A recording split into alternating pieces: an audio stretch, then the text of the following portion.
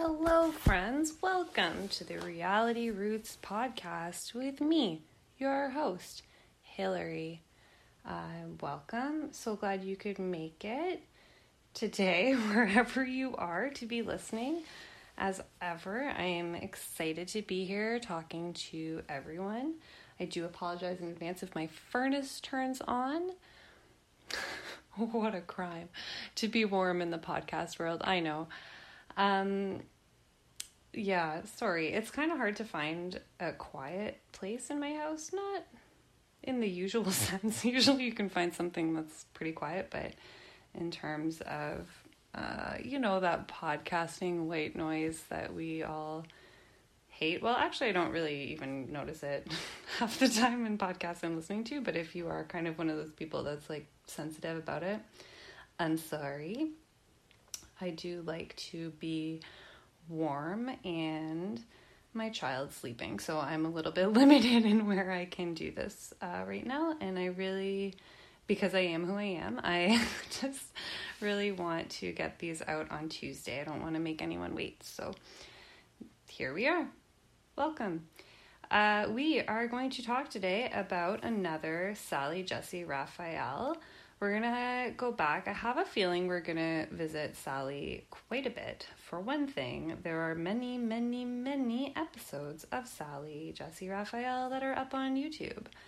Also, I know that they're all from the 90s without having to try to figure that out, because Sally Jessy Raphael was only on in the 90s. I don't think she made it through the millennium, so that is easy. It's easy to find and not have to really dig and search and make sure that we're in the right time period.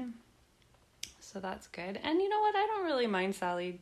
I mean, I can't tell you how infuriating it was to watch Jenny Jones. I know I keep going back to that, but that was oh my gosh, I'm sorry. I'm so sorry. Oh gosh. So yeah, Jenny Jones was kind of a nightmare to watch. It was a nightmare to take notes. It was a nightmare to absorb that happened to people. Sally, I think, has kind of like slightly better intentions. It seems that way. I don't know. I was kind of thinking about it today. I think Sally is probably, I'm going to just go out and say this without even really fully thinking it through, because it's pretty late right now. But Sally, I think, is probably the only mom. Jenny Jones doesn't seem like she has kids. Ricki Lake seems like she might have kids, but she's giving me that kind of new mom energy. Sally, I mean, we met her son in one of the previous episodes that I recapped, so we know that her son is grown up. She seems more understanding, I guess, than the other hosts that we've watched so far. Jerry Springer is also pretty understanding, but I think it's going to be pretty hard to find like family-oriented episodes of Jerry. Also, I will throw this in here. How did we get here? Well, hopefully you stumbled on my podcast and that's why you're here. But why am I here? Part of what led me here, part of what helped me choose this topic of revisiting these old talk shows was I do now, but I didn't know how to use Plex. My husband set it up. And one day, finally, I was being brave, and I was like, you know what? Let's give this a shot. I think I probably had something in mind I wanted to watch, but I think I turned it on, and it just popped up with, like, playing now, Sally Jessy Raphael, jump in. And I was like, yeah, I'll watch that. And it was kind of, I hope I can find it. I don't want to say too much about it, because my dream is to find it and talk about it, because I just had a lot to say about that episode, and then I was like, maybe this is kind of a good topic for us to go back and look through. I don't know of anybody else really talking about these things, but in that episode, it brushed up a lot against some love language things, topics, I thought. Of course, they didn't say love languages. I don't think love languages was a thing. Or, maybe it was a thing, but I don't think it was as well known as it is now. I'm a big love languages person. I'll say that right out. I think it's really, really powerful and helpful, and it has helped me in my life, not just with my romantic relationship, but also my relationship with other members of my family, for sure. Definitely dissecting reality TV. It's like there's a lot of I'm like aha. As soon as it's like once you get it, you get it. I guess you see it and you can't unsee it in a lot of situations, and it just unlocks a lot of things. Or that's not the best way to put it, I guess. I always say that it's kind of it's a really powerful lens that you can use to look at different situations in a different way, in a deeper way, I think.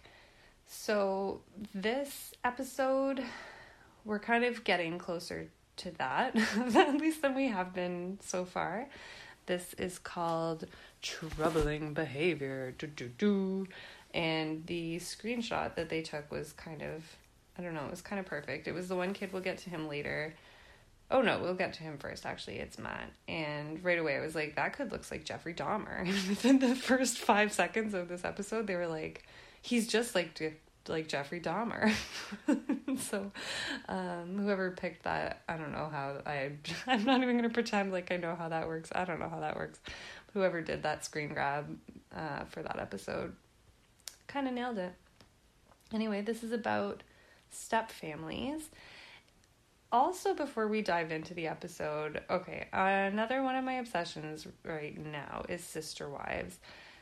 I did some plugging on a Sister Wives podcast this weekend, so if you're listening, like if you found this because of that, welcome. I'm so glad you came. Thank you for checking it out.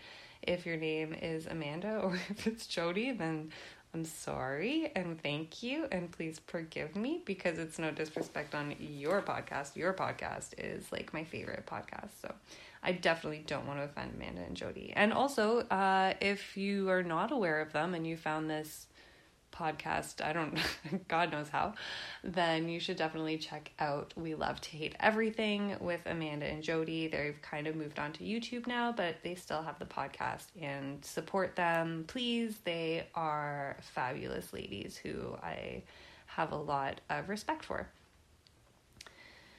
Anyway, Sister Wives. So this last, okay.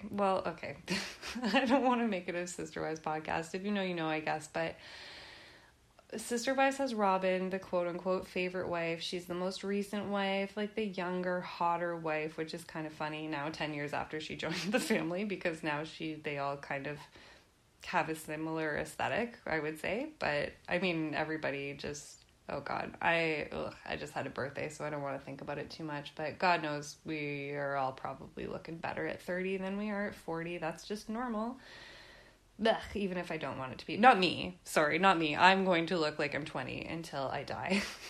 That's my plan, and I'm sticking to it. Anyway, Robin was like a later addition to the family. Like I said, she was kind of the younger, hotter wife, if you want to put it like that. And so far, since she joined, which has been the same show, we hear a lot of like, well, the wives are jealous. There's jealousy between the wives. And now this last season, Cody kind of popped up, that would be the husband, popped up and said, well, you know, my kids were also jealous, or there's a lot of jealousy amongst the kids. Yes, that's normal, right? They're kids. They see a new mom. Dad's giving her attention. She brought kids into the family from a previous marriage, plus they had their own kids. So yeah, I think it's pretty normal for kids to feel jealous. And that's where the whole thing broke down for me, because it's one thing, like, if I'm in a relationship with my husband and I agree, like fully agree to bring another person into the marriage, another woman into the marriage, and then I turn around and start acting crazy and I'm like, well, it's because I'm jealous. No, that's not okay, because I'm an adult and I consented to that situation, and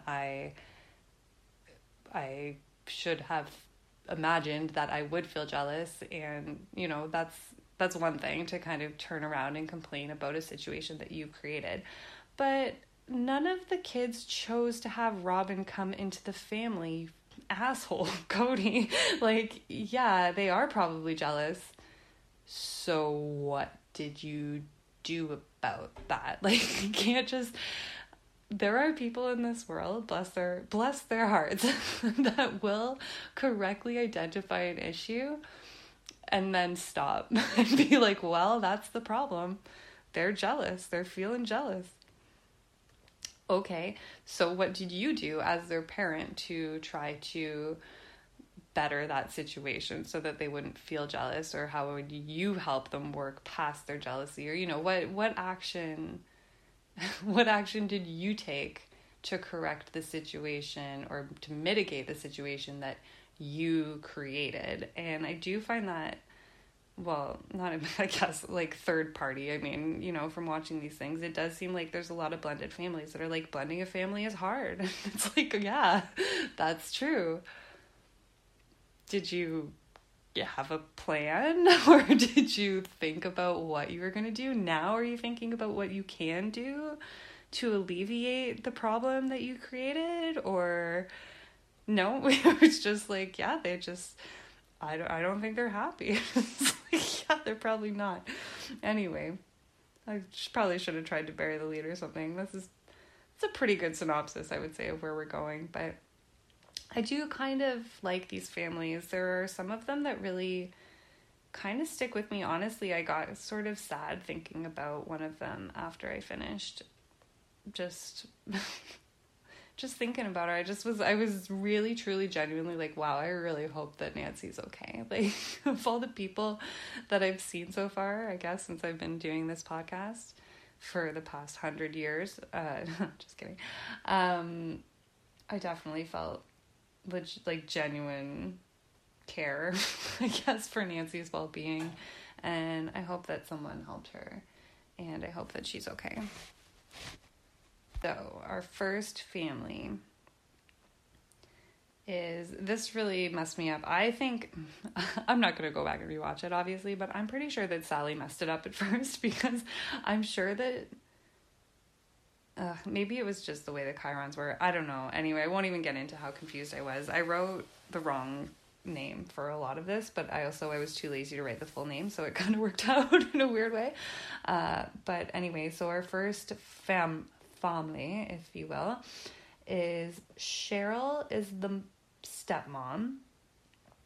Christine is her daughter, so that makes her the stepsister. She seems like an adult. I think she is an adult.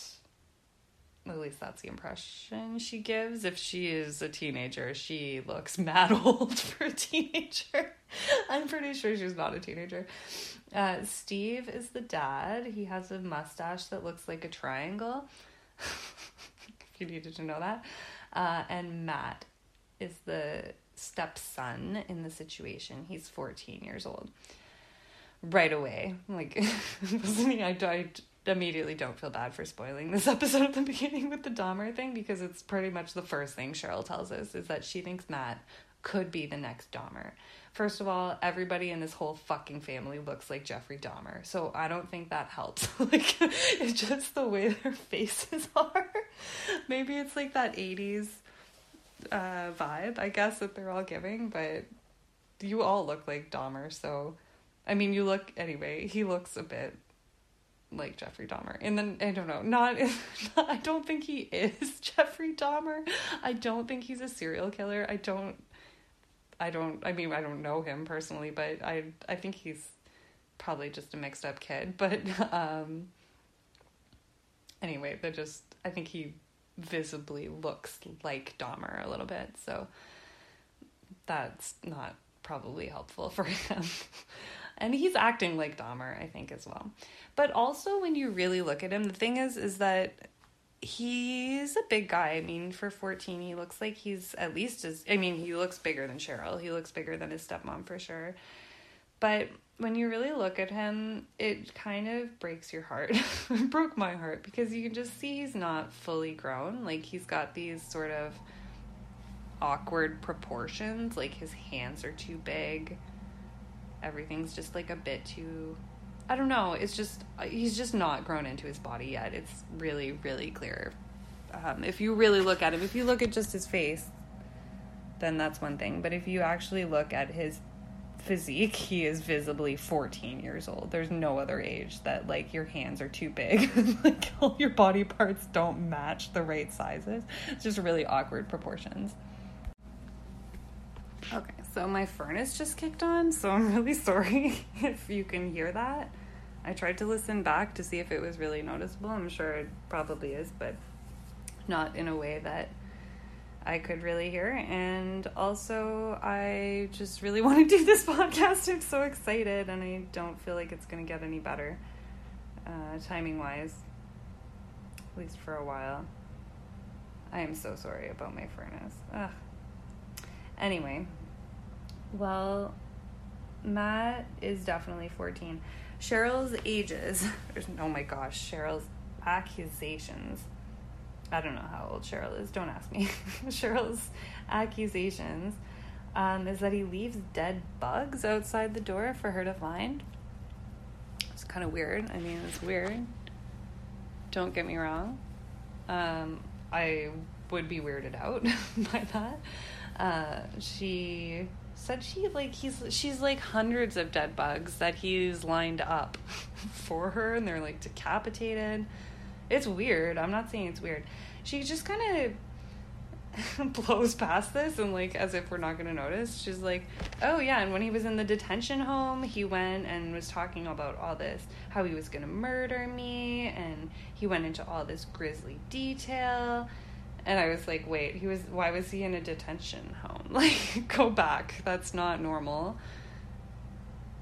I wonder what's really going on, right? It's like you come in hot with a Dahmer accusation and all these dead bugs and stuff, and it's like, we better have some real shit to back this up, because, I mean, he's just a kid, and I don't know where we're supposed to go from there, really. So that's the other accusation is... Okay, so these are accusations. He kills bugs. He talked about how he was going to murder her, which is not great. I'm not saying that's great. It's definitely weird. I would be upset, for sure, if I heard... I don't have a stepson, but if I can imagine I had a stepson and I heard about how he, like, in vivid detail wanted to murder me. I'm not saying I'd be psyched about it. It's bad. And then her next accusation is that he gossips about them, which seemed like a weird place to go after we talked about all the murder, the descriptive, or the murderous descriptions, I guess, that, you know, she said something to so-and-so, and then he goes and, no, she said something about her, I don't know, she gave a stupid example. It was like, oh, if I said something about Chrissy's skirt, Chrissy is, I think, her stepdaughter who's there. So if I said something about Chrissy's skirt, then he would go to Chrissy and be like, oh, Mom was talking shit on your skirt. It's like, first of all, don't talk shit on your kids in front of your other kids. Step one. Step two, it's just, I don't know. It's again, it's not great, but I think there's worse things that you could do. Sally even says, she's like, well, it sounds like he's acting out, but Dahmer seems a bit of a stretch. And Cheryl's like, no, his psychiatrist said that there's only a few people he's talked to in his career that have really truly scared him, and Matt was one of them. He is scared of Matt. She has this accusation that he's killed hamsters, which probably I would have ranked that, honestly, above the gossiping, personally. It's kind of more of a red flag. There's this moment where, like, they even correct him. I feel bad for this kid. He's like, no, when Dad was my age, he was even worser. And they're like, oh my God, worser. Again, let's prioritize what we are here for. We are here because you said he's going to be the next Jeffrey Dahmer, but you do not hesitate to correct his grammar. Okay, just a quick temperature check on where we are on all of this. I don't even know. It's unclear what the temperature is. They do ask her, they ask her about this detention home. Okay, so why was he in a detention home? Well, he was in a detention home because he threatened suicide. Okay. Well, Sally's like, well, if all of your accusations are true, like killing hamsters and, vividly describing this murder and things like that. It seems like it's more serious than the Sally Jesse Raphael show. Maybe he should be, like, institutionalized, or, like, that's the thing, is that Cheryl wants to have it both ways, right? She wants to be like, he's the worst kid and it's not my fault, and it's just because he's, like, a terrible kid. At heart, he's just criminally insane. And they're like, well, maybe you should address that. Like, if you're criminally insane to that level of, like, a Dahmer level, maybe you should be committed. And they're like, well, no, it's just him. Like, I don't know, it just doesn't make any sense. I don't really understand. I don't understand what Cheryl wants. I wonder if Matt understands what Cheryl wants. Cheryl says that the psychiatrist who was so scared of Matt, and said she was so scared, and what was the other thing she said? He was psychotic. I don't know if I said that, but they had said, she said he's psychotic. That psychiatrist recommended a residential treatment, but it's a lot of money, which is true. Like, that is sad. That makes me sad about the American healthcare system, that you feel like you can't get the help you need unless you have a lot of money.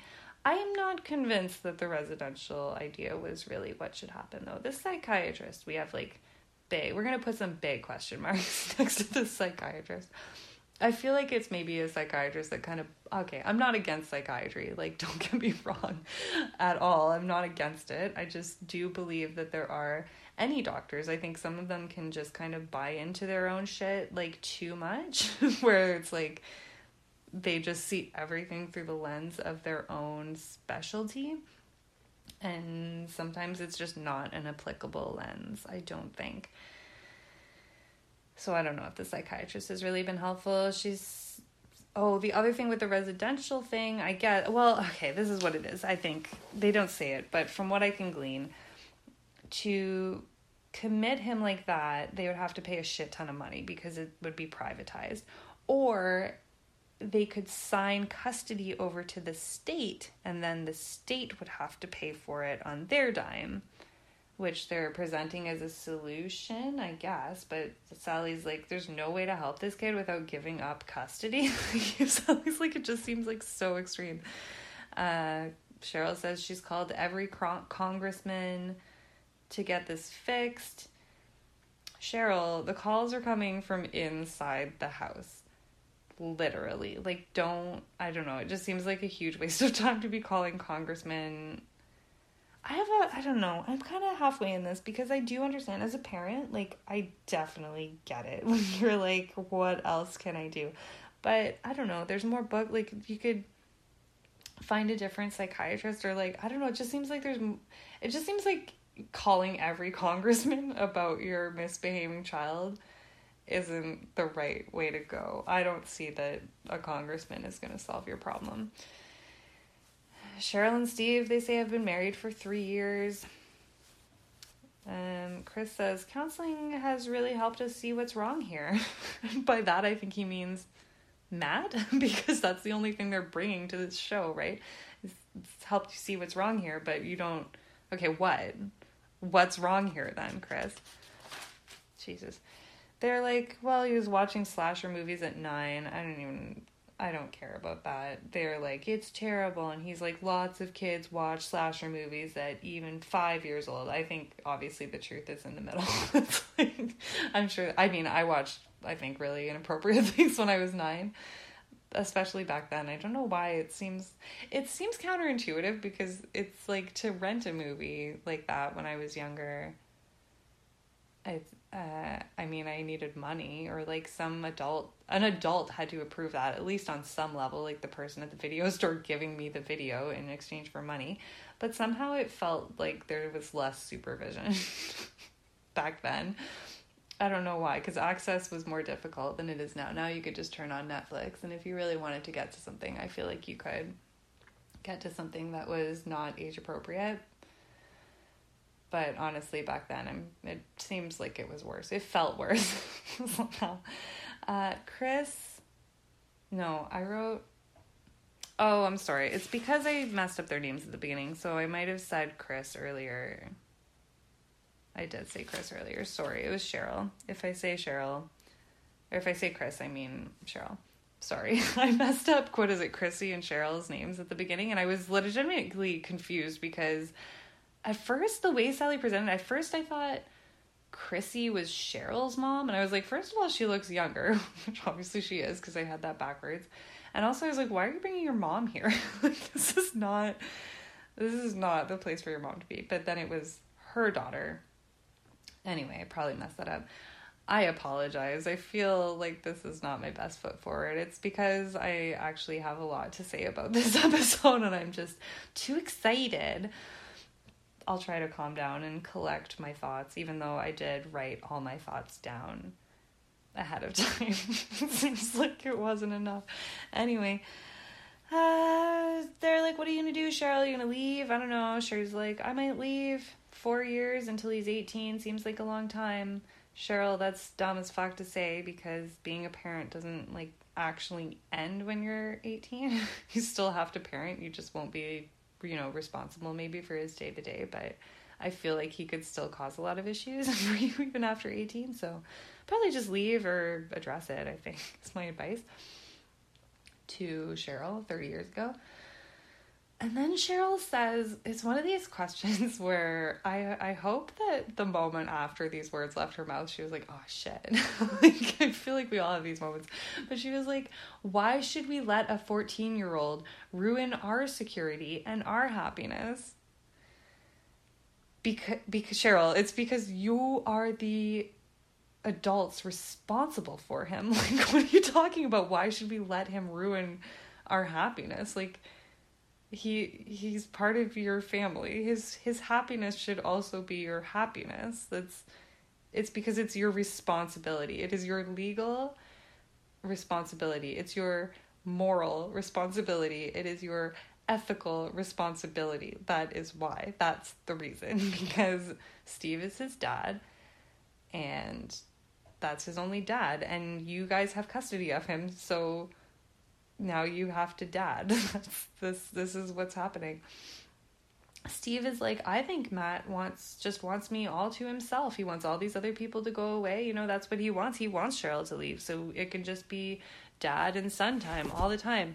Yeah, Steve, duh. That's fucking obvious. It's so obvious. That's what that's the thing. Every kid wants that. Like, it's obviously not realistic that you're going to be 100% of the time around your child, especially at 14. I don't think Matt wants that either, really. Let's be real. At 14, I think you probably want some private time.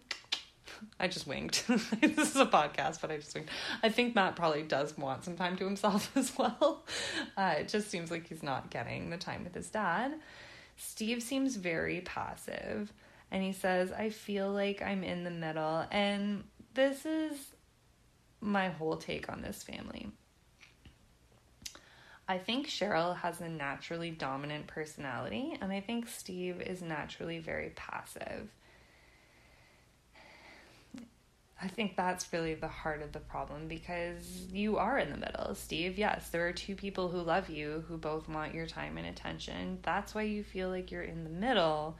One of them's not getting enough, and I have a feeling that even if Steve does try to sort of do the right thing or try to listen to Matt, or any solution that I think Steve is really putting forward is probably getting just bulldozed by Cheryl, who seems very, just naturally controlling. I don't think she's like I don't know. I'm like that too. So I don't want to throw stones from my little glass house over here, but I think Cheryl is just a little bit more domineering, and it's not working because it's preventing Matt and Steve from really conversating when this other person is just continuously butting in. That's my take on this whole issue. Apparently, they've been, I guess, punishing him. They've been trying to punish him, and one of these punishments is 5 hours in a corner, which isn't great. Sally keeps harping on where I do really appreciate Sally about this. This is like fucking journalism 101. Give Sally, Jesse, Raphael a posthumous, even though I don't think she's dead yet, give her a Pulitzer. She's not letting these people avoid the tough questions. She's like, well, did the psychiatrist tell you to put him in a corner for 5 consecutive hours as a punishment? And they're like, well, he said to punish him, and he said, we can't beat him, and, blah, blah, blah. And she's like, so she did tell you to put him in the corner for 5 hours, or no? I feel like it was probably no, right? And they keep they keep just talking around it, and then eventually, guess what? It comes out, no, nobody told them to do that. That's kind of an aggressive, not aggressive, but it's an excessive kind of punishment. 5 hours is a long time. That's you get a break at work, right? Don't you get a mandated break for 4.5 hours or something? I don't think you can do that. And they're giving him 4 to 5 punishments per day. Here's where I showed my love language. This was the moment, because 4 to 5 punishments per day, I was my immediate thought was that if Steve said 4 to 5 nice things per day, even with the punishments, right?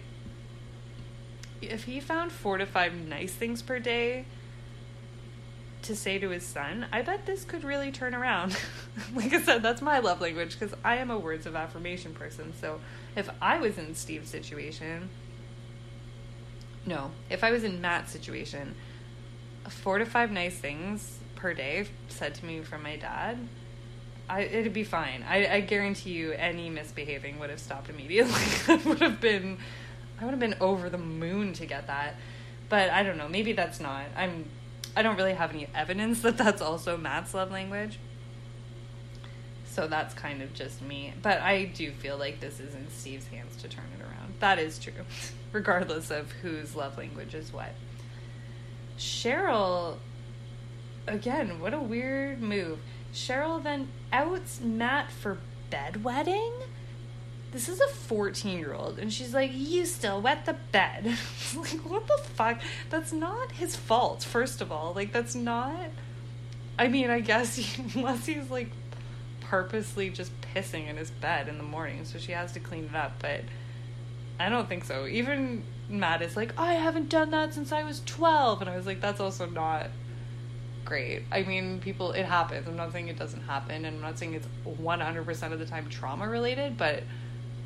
I think it is a lot of the time trauma related. So I don't like that she's so mad at him about it. It's not a crime. It's a red flag of something else. And even if it wasn't a red flag, it's not something that's really under his control, because he's asleep, you bitch. What? I don't know what she's... What? I don't know if she's pulling it out. I think she's trying to set up a... What do you call it? The something triad? I should know that. I listen to a lot of true crime too. Sad. I want to say Donaldson triad, but I don't think that's right. Some kind of triad, right? Hurting animals, starting fires, wetting the bed. She doesn't have any fires, but she's he's killing bugs and maybe a hamster, ? And he's bedwetting. And that's why he's Dahmer. I think Cheryl's just a bit too much here. Oh, sorry. I just have to go back for 1 second when they were talking about the 5-hour punishment. Cheryl did, when we finally pushed through to an actual, Sally Jesse Raphael's literally yes or no. It's a yes or no question. Did they tell you specifically to put him in a corner and sit there for 5 hours? And Cheryl says no. No one specifically said that. I laughed so hard. It wasn't funny. The situation is not funny, but to hear a grown adult say pacifically instead of specifically, it did make me giggle. There's some audience members. The audience members, came prepared. I don't know if Sally got, the Psychology 101 class, came for, a field trip to her show today. But we got some pretty... astute questions and astute comments. The first of these, I guess it's more of a comment. The audience member is well, it seems like he acts out and then you act out and then he acts out, and it's just a vicious cycle of acting out, which makes sense. Yes, 5 hours is too long. I think that's what they were kind of, okay, so he did something, they did say, but I can't remember what it was to get in this 5-hour timeout.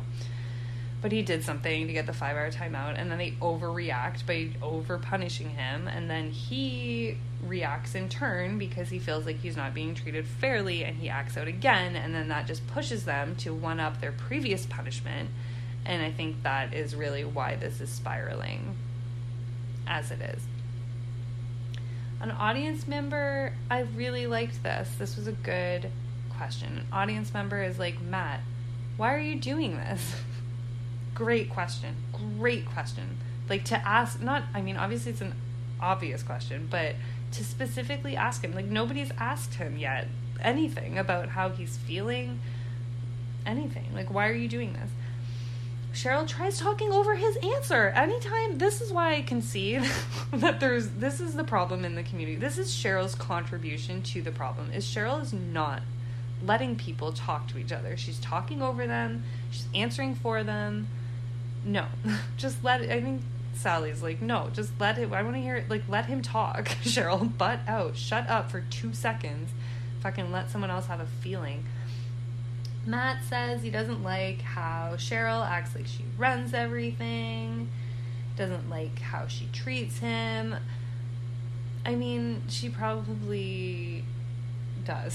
I think, like I said, even just from the impression we got from Steve, which is very passive. Anytime he gets a question, he's like, oh, I don't know.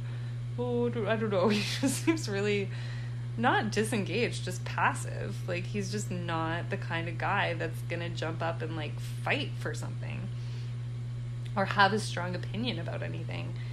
So I think, yeah, I'm sure she does act like she runs everything. Also, I mean, they say this as well, but if Steve's at home, she does run everything. That's the flip side of this, is, Matt, you are 14, and the adults in your life do still run everything, and it is normal to push back on that, but the adults have to keep you in your lane, and they do have to give out punishments, appropriate punishments for what you've done. I don't know, Matt just needs a dad. He seems not happy. He needs a dad that's like a dad, not just gonna let his new wife, dictate everything or talk over everyone. His complaints are dumb, but they're like regular 14-year-old dumb complaints. Like, we have to hear them. If he doesn't feel heard, I think that's why he's acting out, or that's part of it, right? The counselors that they have also, I want to say, sound like they're parenting a different age group. Like, I wonder if they left a digit off his age when they were talking to this counselor, because, Cheryl's like, well, the counselor said you have to give clear consequences. You have to give them immediately. You cannot let anything go. If he does something wrong, you have to punish it. And I get, like, yeah, that is good advice when your kids are younger, because it's more confusing for like a 3, 4, 5-year-old to be like, oh, today I hit the cat and nothing happened, but yesterday I hit the cat and I got in a lot of trouble. I got yelled at. Like, that's confusing to know where the line is. But at 14, I think he knows where the line is. Like, I don't think punishing is helping. Like, what are you, I guess you're trying to give a consequence, but I'm just not sure what you're trying to communicate specifically. He knows what's wrong. Like, he knows that what he did is incorrect. So I just, it's hard when kids do, like, purposefully bad things like that. You kind of have to look underneath. You do still have to give a consequence, don't get me wrong, but I think it's probably more important to look underneath, because it's not a lack of information. It's not a lack of him not knowing, or it's not that he doesn't know what's wrong or not wrong. That's not the problem. Cheryl says, well, we went everywhere. There's no chemical imbalance. There's no physiological reasons. This is what I mean, where Cheryl wants to have it both ways. Like, if he's as bad as you're saying, then he probably has a chemical imbalance. No, he doesn't have a chemical imbalance. There's no physiological reason. Okay, so go back to where you were before then. then it's a you problem then, I think. We get these little facts when we cut to commercial breaks. Fact. one of 3 Americans is a step-parent, stepchild, or step-sibling. I had to put a big question there because I was like, if you're a step-sibling, are you not also a stepchild? I couldn't, maybe it's me, like it's Monday and I'm kind of stupid on Mondays, but I couldn't think of a way that you would be a step-sibling and not also yourself a stepchild. But the Step Family Association of America wanted to include that third option. Okay. We get into our second case study. Sally brings us into this, which is saying, what do you do if you marry the man of your dreams only to find out he has children from a previous marriage? Sally, that means he wasn't the man of your dreams because you didn't know everything about him before you got married. I don't think that's even what happened. It just was such a weird way to put it, where I was like, well, it wouldn't happen. It like contradicted itself in the middle part of it. Anyway, we have Colette, who has remarkable hair. Colette's hair is remarkable. It's huge. It's so big. And it's everything in theory that I want my hair to be. But then when I look at it, I'm like, yeah, no, I don't want that. It's too perfect. It's like too blown out. It's too big. It's too everything. But if Colette was a cartoon character, I think it would be really good hairstyle. Lonnie is the husband, the bio dad, if you will. Lonnie's a smoke show. Honestly, the first time I watched it, I don't even think I took in one thing that he said because I was just looking at his face and how perfect and beautiful it is. He's so gorgeous. He's got a beard. It's like a good beard, though. It's not too long. It's like well maintained. He's got this cool rainbow shirt, but it's got that weird 90s part at the top. It's not like a regular collar shirt. I don't know when regular collar shirts became regular, but this is not what I would call that. It's like the buttons go all the way up to the top and there's not like a fold over collar. Must have been an 80s or 90s thing. You don't really see that anymore. Now, if you said a button-up shirt, it would automatically, I think, have a collar on it. But this doesn't have a collar. It's like a priest shirt. It's not right because he doesn't have a collar. Yeah, I don't know. It doesn't have a fold-over collar. Anyway, oh my gosh. You can tell I'm tired because I think I just spent probably 45 full seconds talking about something that I don't know how to describe. They're there with Lonnie's 2 daughters, 13-year-old Nancy and 15-year-old Chrissy, but we focus a lot on Nancy here.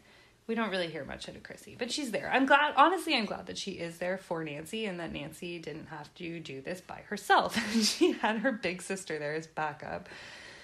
Lonnie is gone. Lonnie works a lot. It's not clear what his job. It kind of sounds like maybe it's like construction or something like that. Maybe in that ballpark. I don't know. But he's gone about 32 weekends of the year, he says, which is a lot. You don't understand about weekends until you have kids. I didn't, for sure. I was so carefree and just like, yeah, whatever. Days don't matter. Weekends, whatever.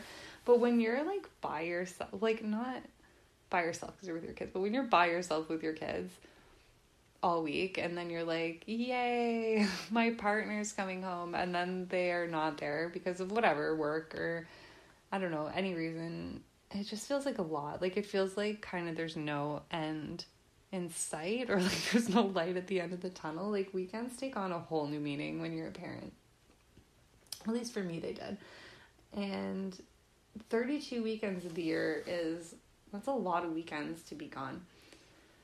Colette, I love the name Colette, by the way. That was another very thing of its time. I feel like women Colette's age, we had a lot of Ets. Ets must have been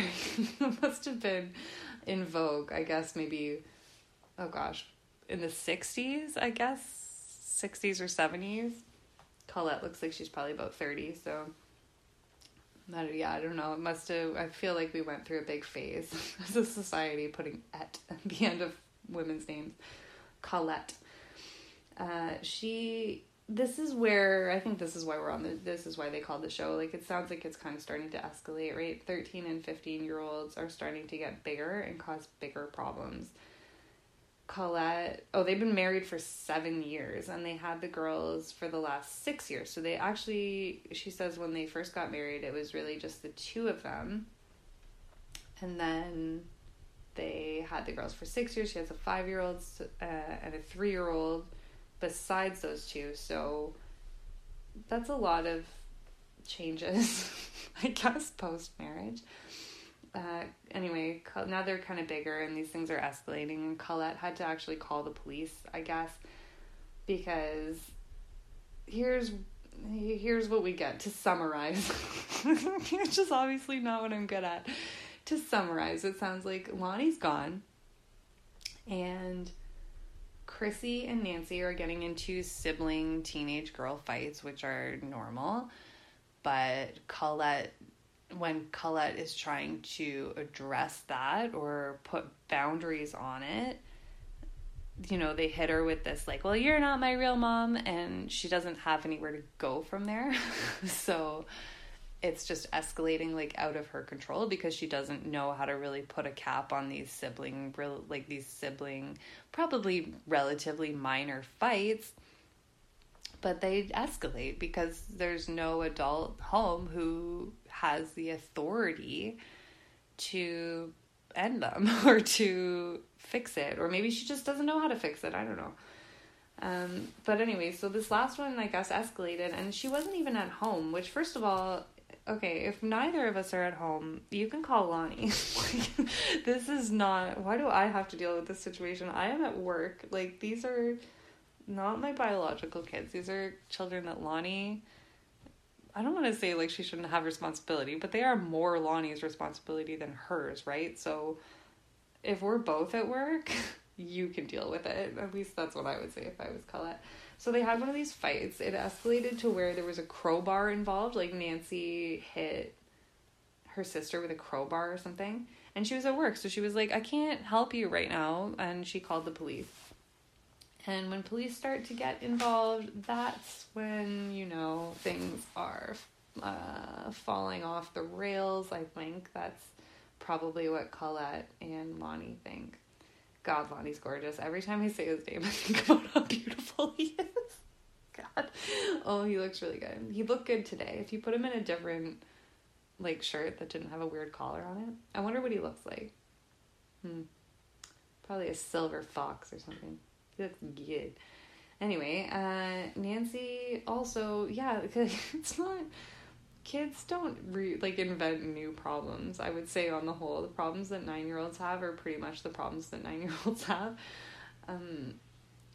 Nancy also, maybe that was why I felt more bad for her. She does not look 13 to me. Again, maybe 13 was younger back then than it is now, but she looks more like 9. She just looks small and sad and childlike. She looks like a child. Because she's a child, I think, is why. You know, she's like, you act like you know everything. And I don't know. I don't think Lonnie and Colette are really bad parents. Like, it's just, I think the not being at home. Because she kind of turns around, too. She's like, you act like you know everything. To Colette. And Lonnie's like, well, I don't think she's being unreasonable. Oh, that's a little bit later, I guess. We'll get to that. but anyway, you act like you know everything. We're going to hear that a lot from Nancy. I don't think she's really she's just too young to be able to, you know, put her thoughts all together. But that is honestly what I like about these episodes, is things like that. It's like Nancy doesn't know how to filter herself or how to self-edit, I guess, to make herself come off a certain way. She's not savvy enough for that. So you get these really, like, honest moments. I do. That seems like an honest moment of, like, you act like you know everything. Oh, just takes you right back to being 13, doesn't it? Apparently, we learned Colette helped Lonnie get custody 1 year into their marriage, which could be taken a couple of different ways, because it sounds like they weren't in a great spot with their mother. But also, maybe don't say that.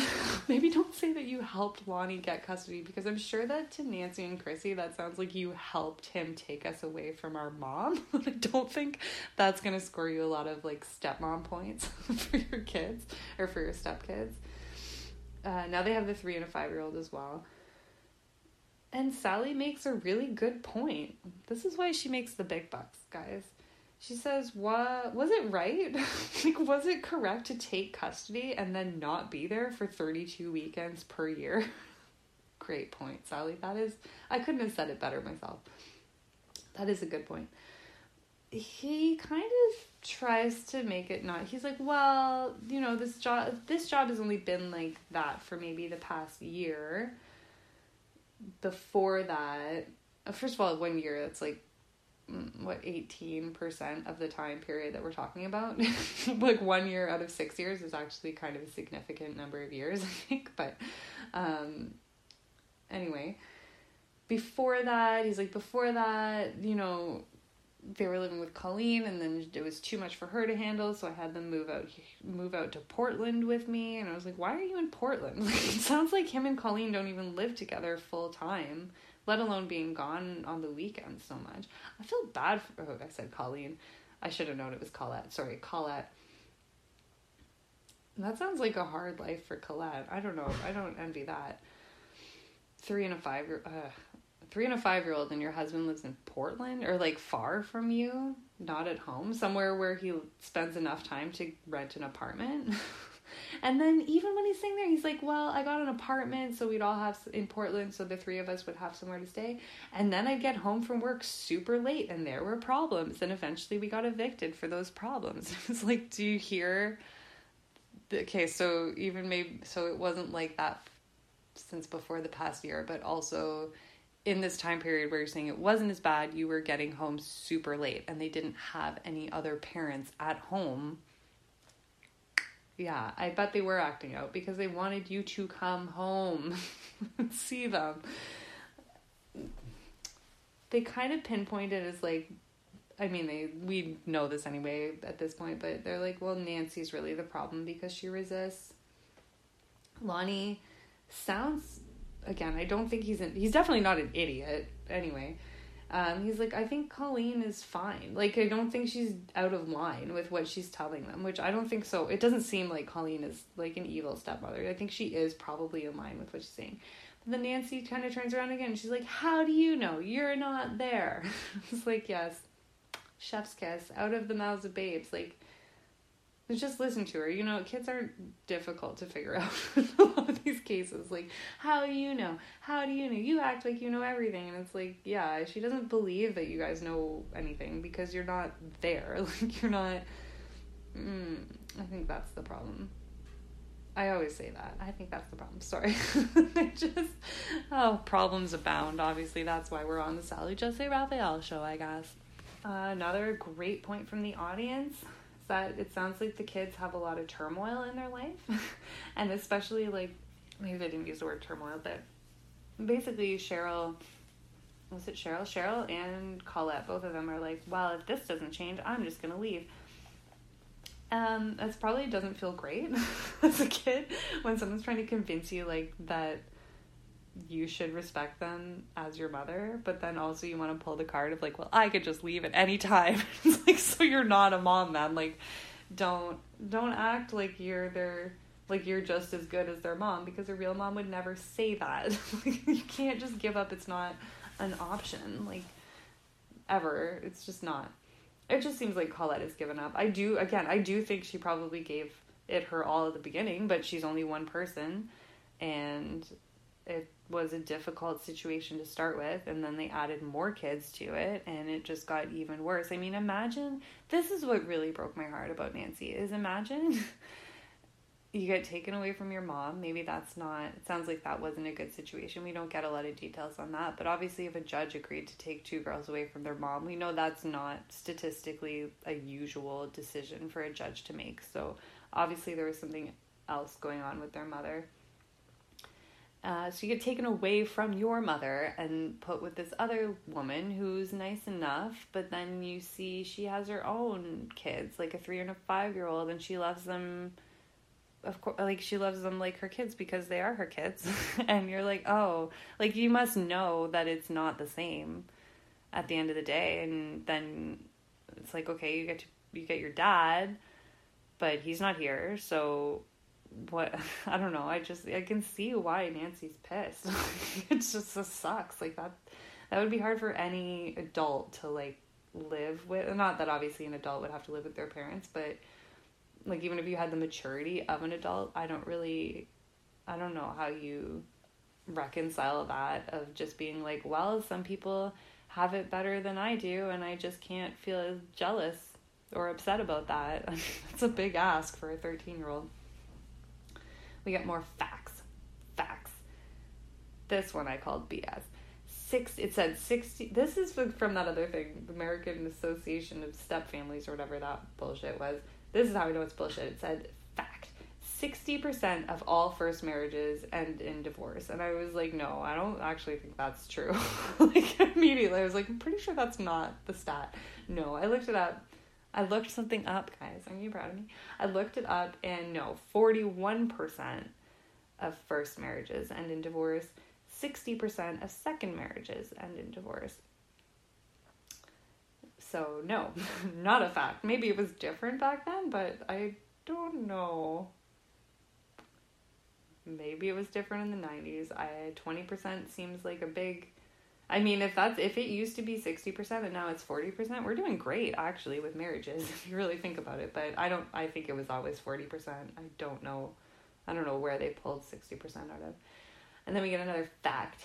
The number of stepchildren grew to almost 40% from 1980 to 1999. What does that mean? Now I'm looking at that. I don't even know what that means. The number of stepchildren grew to almost, like, of all children, 40% of all children are stepchildren. I mean, that actually kind of does back up my earlier stat of percent of first marriages that end in divorce. 40% actually does, I think that only solidifies my fact as being correct at 41%, not 60%. That's fucking crazy. Sally Jesse Raphael's like, 13 is not a child anymore. Nancy, what do you think? And Nancy says, again, what she's been basically saying, when my dad's not home, I feel like I'm not with my own family. I don't get to see my mom. My dad's not home, and Colette tries to boss us around.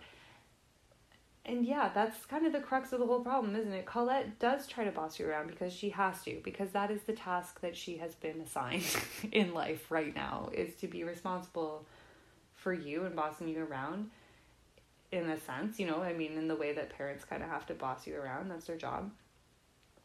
But it's not really Colette's not responsible for the other two, like not seeing her mom and her dad not being home. It's just kind of like Colette's the only one of those three people who's there with them, so she's kind of taking the most shit.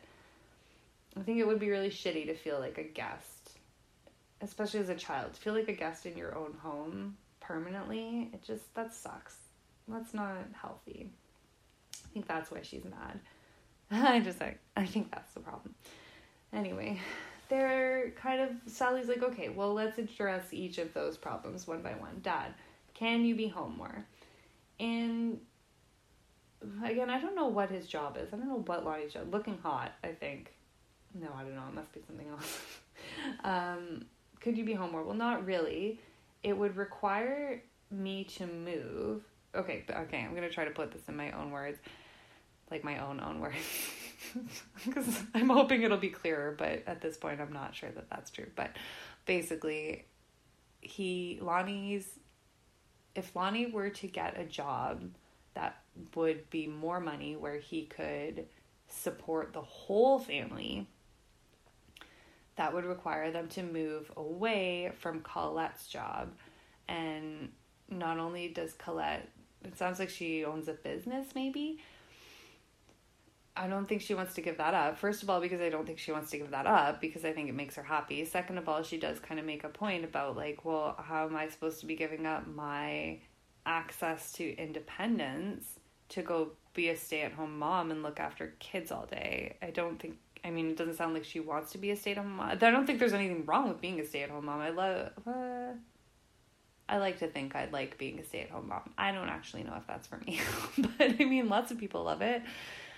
I don't think Colette wants that. So, for Lonnie to not have to work all the time, he'd have to... How is this even less working? That also kind of is a big question mark for me. It's like, so you're going to make more money and be home more, but then Colette can't work because of, like, the geographic area where you are. Maybe if we had more details, we could fill this in a little bit. I get that Colette doesn't want to give up, like, that independence. Of course. It makes sense. I mean, it's smart to not put all your eggs in the Lonnie basket, but I don't know. And then, again, I do, again, as a parent, I have kind of heard people say that before in, like, other parenting things that I listen to of, like, well, if it's that big a problem, then you should maybe move. And if you can't move for your job, you should find another job. I mean, what's the most important thing? It's your kids. And it's like, yeah, that's true. But we aren't, I mean, I think we're all making as much as we can money-wise. Like, I don't think my kid wants to be poor either. Like, there's a fine line of having to balance, like, you know, needing to make money and needing to be home. I get that. I'm not saying Lonnie has that balance, but I can see that, you know, not everyone has the privilege to be able to pick and choose what they can do to make adequate money to support their family. They kind of say that the bio mom, like at the bio mom's house, there were no consequences.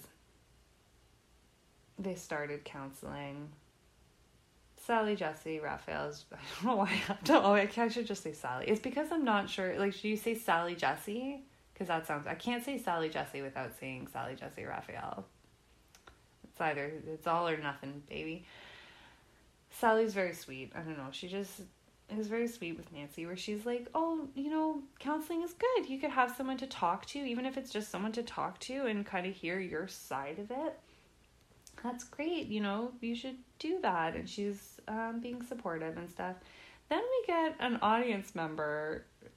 I've called him Professor Pretentious. He comes in, I don't know if this is scripted. This is either somebody gave him this note and he studied it. He has looked at nothing else for the past 10 minutes and has studied every word on the page so he wouldn't miss a single one. It's so unnatural how he speaks. He starts right out. They're like, cut to the audience member, pass him a mic. First of all, he's dressed like a douche. Like he's dressed like Professor Pretentious. I think he's got like a turtleneck and a blazer on or something really stupid. He says, this is verbatim. I made sure, guys, to write this down verbatim because it's just, you'd never believe that somebody uttered these words out loud without reading them off a page, which I'm about to do.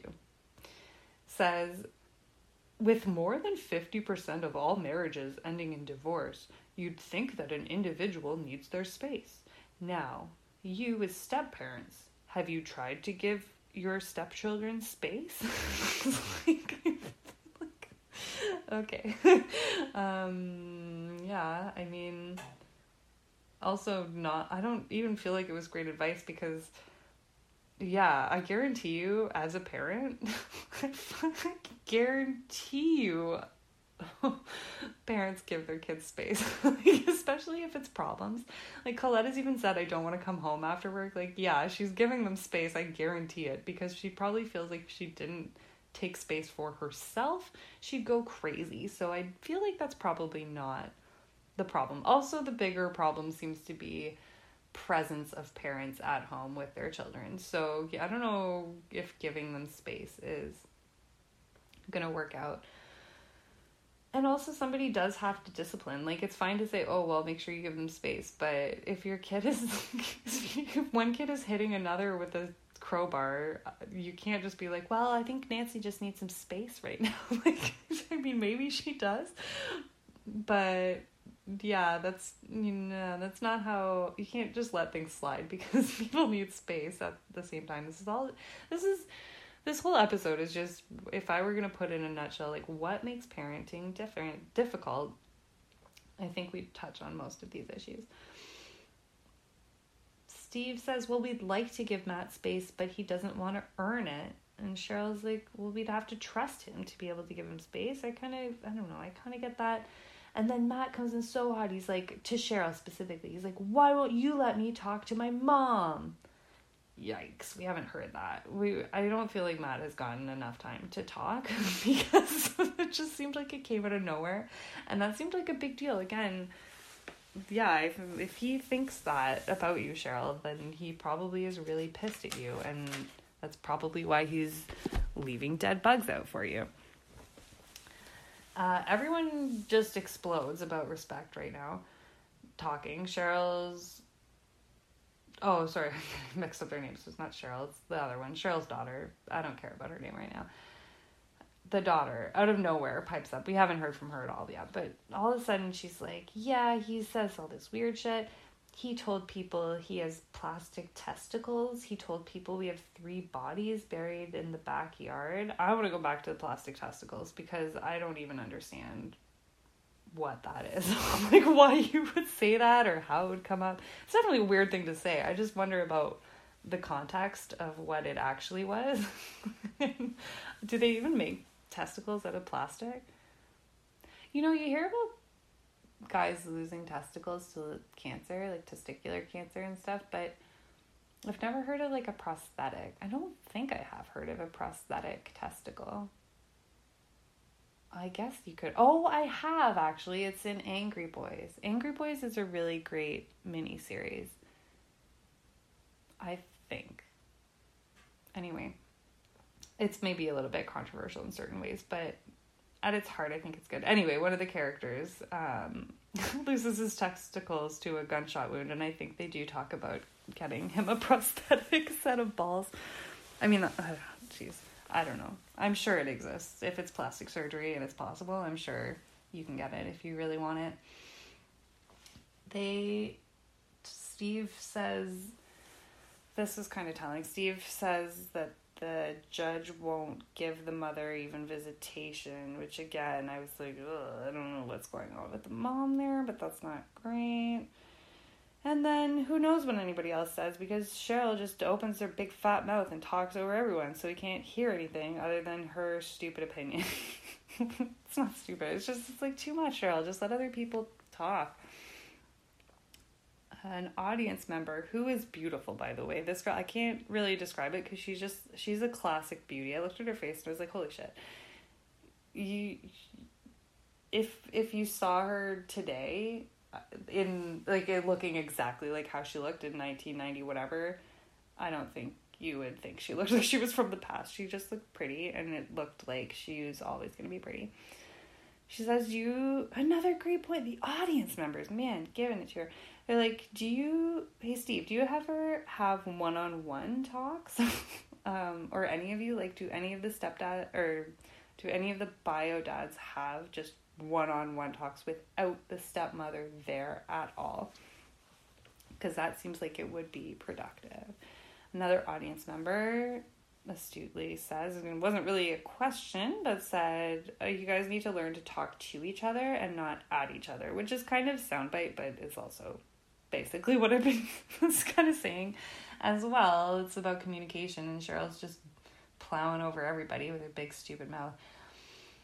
There's an audience member. This was actually my favorite because she seemed like she had no fucks, and she was the opposite of pretentious in every way. She was just like, I'm here with my opinion. She's like, personally, I don't think killing bugs is a crime. I know this feels like snarky. Like, I wonder if she's like, fuck bugs. Bugs are gross. I don't want them here.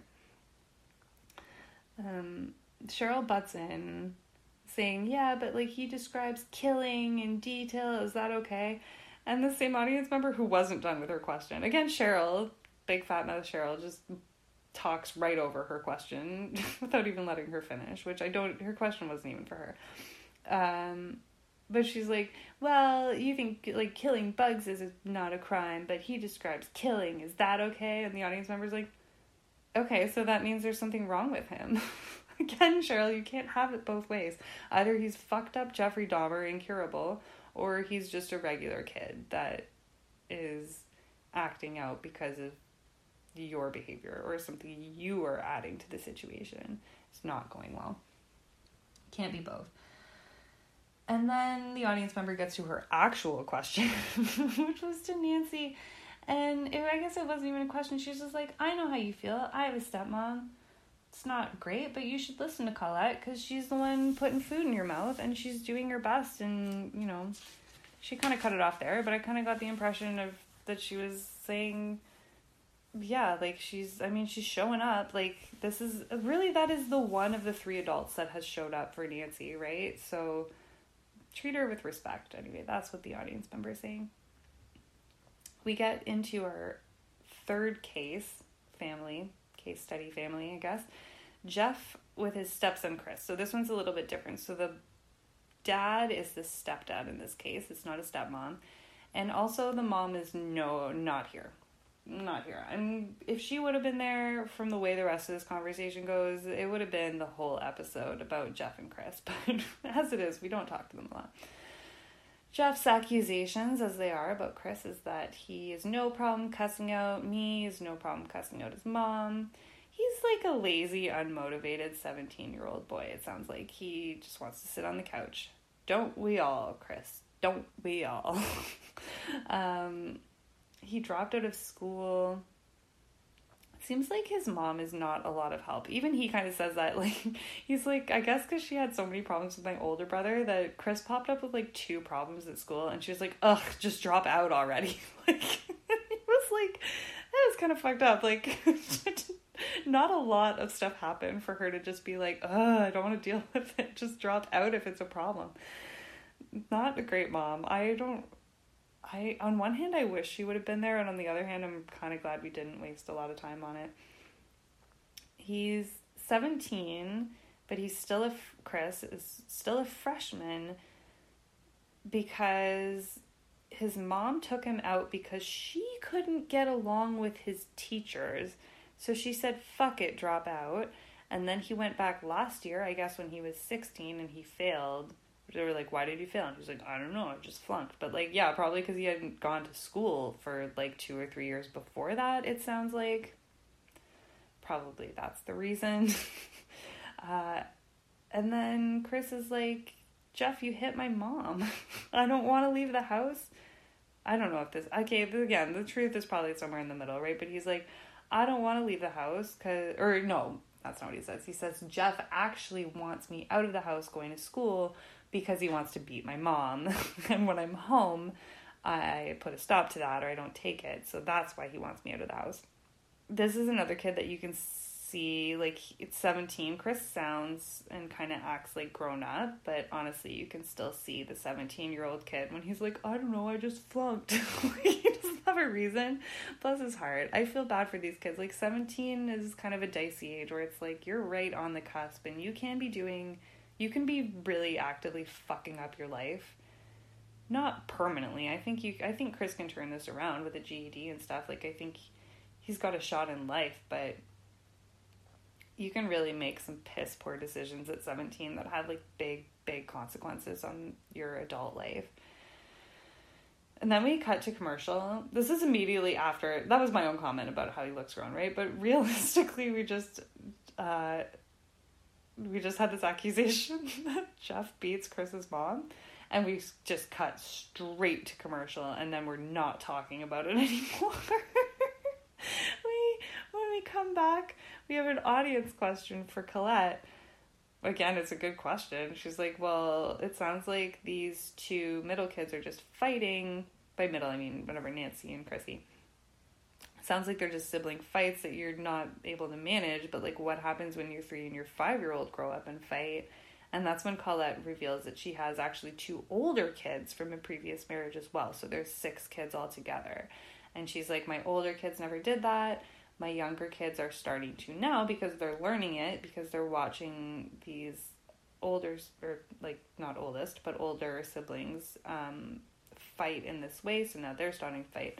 But beyond these 2 kids, I haven't really had problems with my own. Again, I think Colette is a good mom. I think it's that extra layer of difficulty of the fact that these are not your kids, that they've been taken away from their mom. There's probably I mean, there's got to be trauma. Like, it's, again, especially if their mom is as bad as what Colette and Lonnie are making out, then I guarantee you these kids had trauma. So maybe it's just, like, being a regularly good mom, like I think Colette is, dealing with regular kind of parenting issues. It's just not quite enough, really, to cover the extra level of difficulty with her 2 stepkids. Now we get Dr. Ruth Peters. At this point in the episode, I'm usually like, oh, good, the doctor's here. We're almost done. And I can see this episode is going pretty late. And it is late. And I'm tired. So I will try to, but I am trying to wrap this up and not talk in circles, I swear to God. But this Dr. Ruth Peters, well, she's a family therapist. Can you be a doctor if you're are therapists doctors? I guess. Okay. She talks mad sense. She just, everything, I don't disagree with her at all. The others, like, doctors, I guess, that we've seen on these shows so far have been big question marks for me. But Dr. Ruth Peters, she should have been Dr. Phil. Like, she could have run her own show like this. Honestly, she's not wrong. I don't think anything she says is really wrong. Maybe we'll question a couple things that are gray areas, but honestly, she seems correct. She's like, this is complicated. These are complicated situations. All of these kids have baggage that they're bringing on, and it seems like the baggage is just getting dumped on the stepmom, and that's not really fair. Like, well, I don't know if it's fair or not, but it's not working, obviously. Nancy, they say kind of where we got to, I think it was an audience question that kind of brought it up, but it's like Nancy just needs help to deal with it. Like, she needs help to deal with the situation she's in. She doesn't know how to deal with it, and now she's pushing out someone who could really be helpful in Colette, who could be an ally to her. It's like she's so mad about everything, like the whole situation she's in. She's just, like, lashing out at the person who's closest, and it is sad because Colette probably could really be helpful, but I don't think she's motivated to be helpful when she's getting just run over like this constantly. Lonnie says that Nancy is the main problem. Again, I'm like, as the father, I don't know exactly what you're trying to sell me right now, but, you know, he's like, well, she has problems with other adults in our family that she's stayed with. She has problems with the adults at school. Sally's like, yeah, because she's the one who needs help. The doctor calls Nancy, I'm going to say that, it sounds weird, like, it sounds rude, but she's just kind of speaking more to, like, who Nancy is, right? Every person is different. That's the other thing. Maybe another kid could be in Nancy's situation and watch these step kids get the love and security that you wish you had in your life and be okay with it, but Nancy's not that person. The doctor says Nancy's bullheaded, ornery, and stubborn. She can't let it go, and it's creating problems for her. It's kind of in her genetic disposition. It seems like that's just how she is, and maybe Chrissy's just not like that. It's easier for her to let things go, but Nancy's really struggling with this, so that's why she's having problems, and that's why those problems are bleeding over into every interaction with adults in her life. This is a kind of, I'm so sorry, I can see this is going to be a longer episode, I'm sorry, but it's a question of, like, equity versus equality, right? I feel like we don't talk about that enough, but not everybody needs the same thing to get to the same place. Like, an example or an analogy, I guess, would be like if there's a wall and a lineup of people, different people need different things to be able to see over the wall. That's, like, realistic. So equality would be, like, giving each of those people a stepladder. Equity would be looking at it and be like, oh, this guy is only a foot short of the wall. Maybe he just needs a little step. This person is 2 feet tall, so they need a big ladder to get over it. This person is in a wheelchair, so we're going to have to come up with a different strategy for them, right? Like, different people need different things to get to the same place, and Nancy just needs a little bit more. That's what it comes down to. You can't just take Chrissy and say, like, well, Chrissy's doing fine, so why can't Nancy figure it out?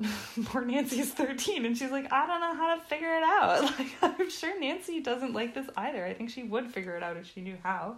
She just doesn't, and she's not getting any help, so, like, what else is she supposed to do other than act out and be ornery, I guess, and stubborn?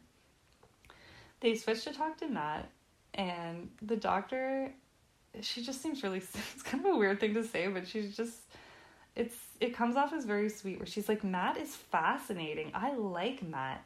His MO is to, this is a good read. She says his MO is to throw people off by acting psychotic, but he's not psychotic. He's very, very smart, and he just wants Dad's attention, and he's acting psychotic to get Dad's attention, because that is always going to work. It's nothing else is working. She also says that she thinks maybe with this 5-hour timeout thing, maybe they misinterpreted the advice. She was like, I'm sure the psychiatrist said to give consequences, but the consequences have not been appropriate, so it hasn't been helping the situation. An audience member says that Lonnie blames his ex-wife. I'm sorry, that's my own note, and this is just today that I took these notes, so I'm not sure. I'm sure it was a good point, because every other audience point has been good, but it's to the effect, I believe, of, like, Lonnie's blaming his ex-wife, but then you're also moving them everywhere. Like, it sounds like he moved them to Portland, and then they got kicked out, and then he moved them to, like, his parents' house or something. He said, like, again, I don't think the constant moving is going to help, because I think it's, like, I don't think Nancy feels secure. I don't think she feels like she's part of a secure, stable family. So moving every 5 minutes to be constantly with different family members in different configurations is probably making it worse. We have another commercial break, and we still haven't talked about that Jeff guy beating his wife. I just want to say, we, like, that guy, Chris, threw out that accusation, and we moved on. Like, it's done. Anyway, when we get back from this commercial break, now we're going back to, maybe it was a weird editing choice or something, but I don't think that's true, because the doctor's out there now, so that wouldn't, see, in reality TV now, they can edit around these things, but that wouldn't really make sense in this case, which means we really did just blow right past it, do a full other segment on the other people, and then now we're going to come back to it. So when we do come back to it, we come in hot. Like, Sally must have been like, oh shit, I forgot to talk to them. And she's like, so Jeff, you're beating your wife. Tell us about that. Like, what the fuck? Oh, these are where these episodes get silly. That's wild. Jeff just denies it. And I could tell he's lying, because he says he has a tendency to lie. And I was like, I don't even care what the rest of the conversation is. If you said that, I swear to God, you are the liar. Like, nobody says that unless you're trying to make somebody else out to be a liar. Chris is like, I'm lying, so what, I just beat your ass for nothing? Which is great. Chris obviously is like, yeah, you were beating my mom, so I beat you. But you're saying I don't beat my mom, so why did I kick your ass? It's like, I don't know, it's kind of weirdly funny. Obviously violence isn't not the solution, but I don't know. I believe Chris in all this. It just doesn't seem like he's lying. He seems genuine. And then also Jeff is like, well, you beat your mom, and this is what makes me think that Chris is telling the truth, because Chris admits that he pushed his mom to the ground. He's like, yeah, I did that, but it's because she was throwing a book at me. It was in self-defense. I grabbed her and I put her on the ground. And this is all apparently because he ate their dinner. He's like, they went out somewhere. Between the two stories, I guess we can put together that they went out, the mom and the stepdad went out somewhere and came back. And Chris microwaved this food that was in the fridge that I guess was going to be their dinner. But he was going to eat it, and he microwaved it. And they came home, and he hadn't eaten it yet. He says it was just hot. It was like chicken noodle soup. It wasn't even like Oh boy. If it was like filet mignon or something and you were like, oh, all day, I get it. There have been days where you're really looking forward to eating your leftovers and you get home and they're gone and you're like enraged. I do get that feeling, but don't throw your book at your kid, and not over chicken noodle soup. Like, just open another fucking can of chicken noodle soup, honestly. And then they got in a fight and it escalated. I mean, it's what it is, I guess. This was a weird gray area from the doctor, where the doctor was like, honestly, Chris just needs to move out. Like, he's on his butt, he wants to watch TV, he wants to be on the couch, he doesn't want to go to school, he just needs to move out of the house. And I was like, well, Dr. Ruth, I mean, he's still 17 years old, like, he's still legally a child. I don't like advocating for 17-year-olds to move out of their parents' house, especially if they're not doing well. But the doctor goes on to say, you're just getting in the middle of she doesn't say this exactly, but basically she says you're just getting in the middle of your parents' shit pile, and you should just get out and, like, choose to go to school, is what you need to do. And that's where she kind of won me over, where I was like, you know what? If it's really that dysfunctional, yeah, probably get out. I mean, it doesn't seem like, his mom's not even here. That really bothers me that she didn't even show up. I guess she probably had work or something, and they probably didn't want to bring on just a mom and a son to talk about a step-parent not being there, like, assuming one of them had to stay home. But, I don't love that she's not there. You should probably be there. And yeah, if everything's like a dumpster fire at their house, then yeah, they're probably not going to help you solve your problems, or they're probably not going to actively make your life better. Maybe you should just move out. Like, maybe just get a year jump start on putting your life back together as best you can. And by back together, I mean together in the first place, because you're still a kid, officially. An audience question brings up, like, salary. Basically, we were talking before, kind of like salary versus giving your kids, like, work-life balance, I guess, is the official words for it, right? Yeah, you can't not feed your kids. Like, you have to have a job and you have to have a roof and stuff over your heads, but you do have to give them the attention that they need. And it seems like Nancy needs a lot of attention right now, and I don't know if you can sacrifice that. Like, on one hand, you're like, Blondie needs to do whatever so he can be with his kids, with or without Colette. Like, that was kind of my thought, is like, okay, if Colette doesn't want, if the only way for you to be home more is to take a job in a place where Colette doesn't want to follow you, then you have to take that job. I mean, it's your kids. Like, you kind of have to put your kids over your wife like that. But then at the same time, it's complicated because he has a 3-year-old and a 5-year-old with Colette, and I don't want to take their dad away from them either. This is why blending families is difficult. Like, this is the real core of it. We were just like, yeah, it just gets so much more complicated when you add in all these other factors, right, to try to make everyone happy and make sure everybody gets what they need to see over that wall. An audience finally, probably should have happened when she did it, but an audience member finally calls out Cheryl for, like, airing out this bedwetting thing. She's like, you want to have a good relationship with him, but you just brought him on TV and announced to the world that he wets his bed. Like, what the fuck is wrong with you? Why would that be helpful? That's actually pretty much the last thing that we talk about, which is sad. Poor Matt. I feel bad for all of them. I feel bad for Matt. I feel bad for Nancy. I feel bad for Chris.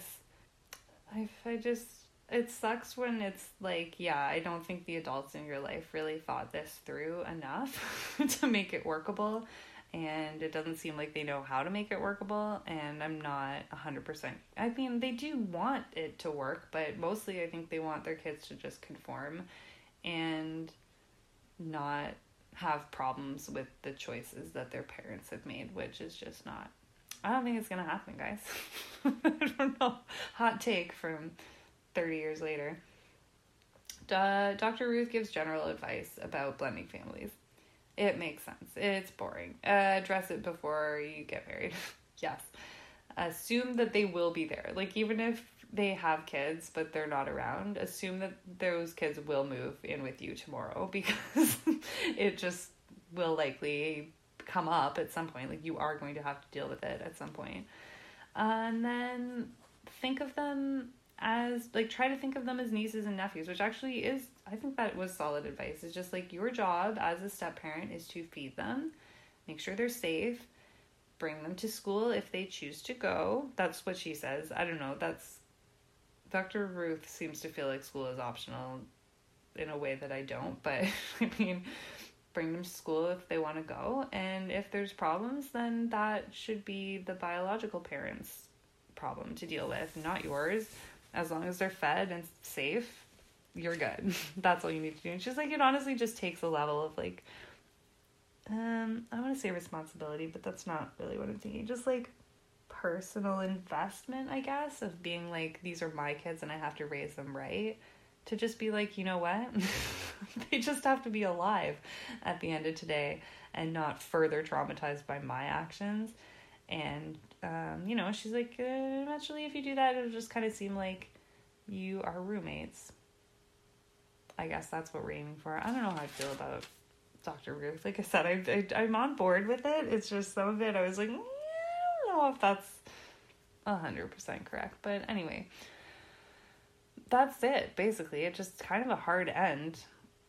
They had a lot to talk about, I guess, so they didn't have a lot of time for final thoughts. But I do notice that as the credits are rolling, Nancy is crying, like, kind of in a sad way. I mean, obviously crying, but not like ugly crying or not like fake crying. Like, she's kind of bent over with her head in her hands. She looks like, I want to say upset, but it's not even upset. She just looks like she just went through a very intensive therapy session, I guess. Like, what she kind of did. She just seems kind of overwhelmed with emotions.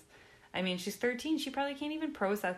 Imagine processing all of these problems that we've already addressed with Nancy and then also airing them out on stage in public at 13 years old. Yikes. I really, really hope that Nancy is okay. Nancy, if you're listening, I am giving you a hug virtually through the ether, and I hope you get it, and I hope you're safe, and I hope you're happy, and I just hope you're okay, because this sucks for you. I do see Sally and Dr. Ruth are, like, counseling her, and they're talking to her, and they're kind of talking to the whole family, so I don't know, I hope they get through it. I hope that Matt didn't have to be institutionalized. I hope they figured that out. I hope his dad grew a set of balls, real balls, not even plastic ones, but, like, actual factual balls. Well, I mean, he has that. I can't say literally, sorry, not literal balls. He has literal balls. I hope he grows some figurative cojones for his son, because his son just needs that role model. Anyway, I have already talked way too much about this. It's way past my bedtime. I'm so tired. But thank you. Thank you for listening to me. Thank you for coming. If you wouldn't mind, if you have an extra 2 seconds, which I feel like you probably do because this podcast is so long, that if you've come this far, I feel like you probably have an extra 2 seconds, if you don't mind, please, to just rate and or review and or subscribe. You have no idea what an impact that makes at this point in my podcasting career. It would mean so much to me. And thank you if you've already done that. Have a great week. I will talk to you again soon. Bye.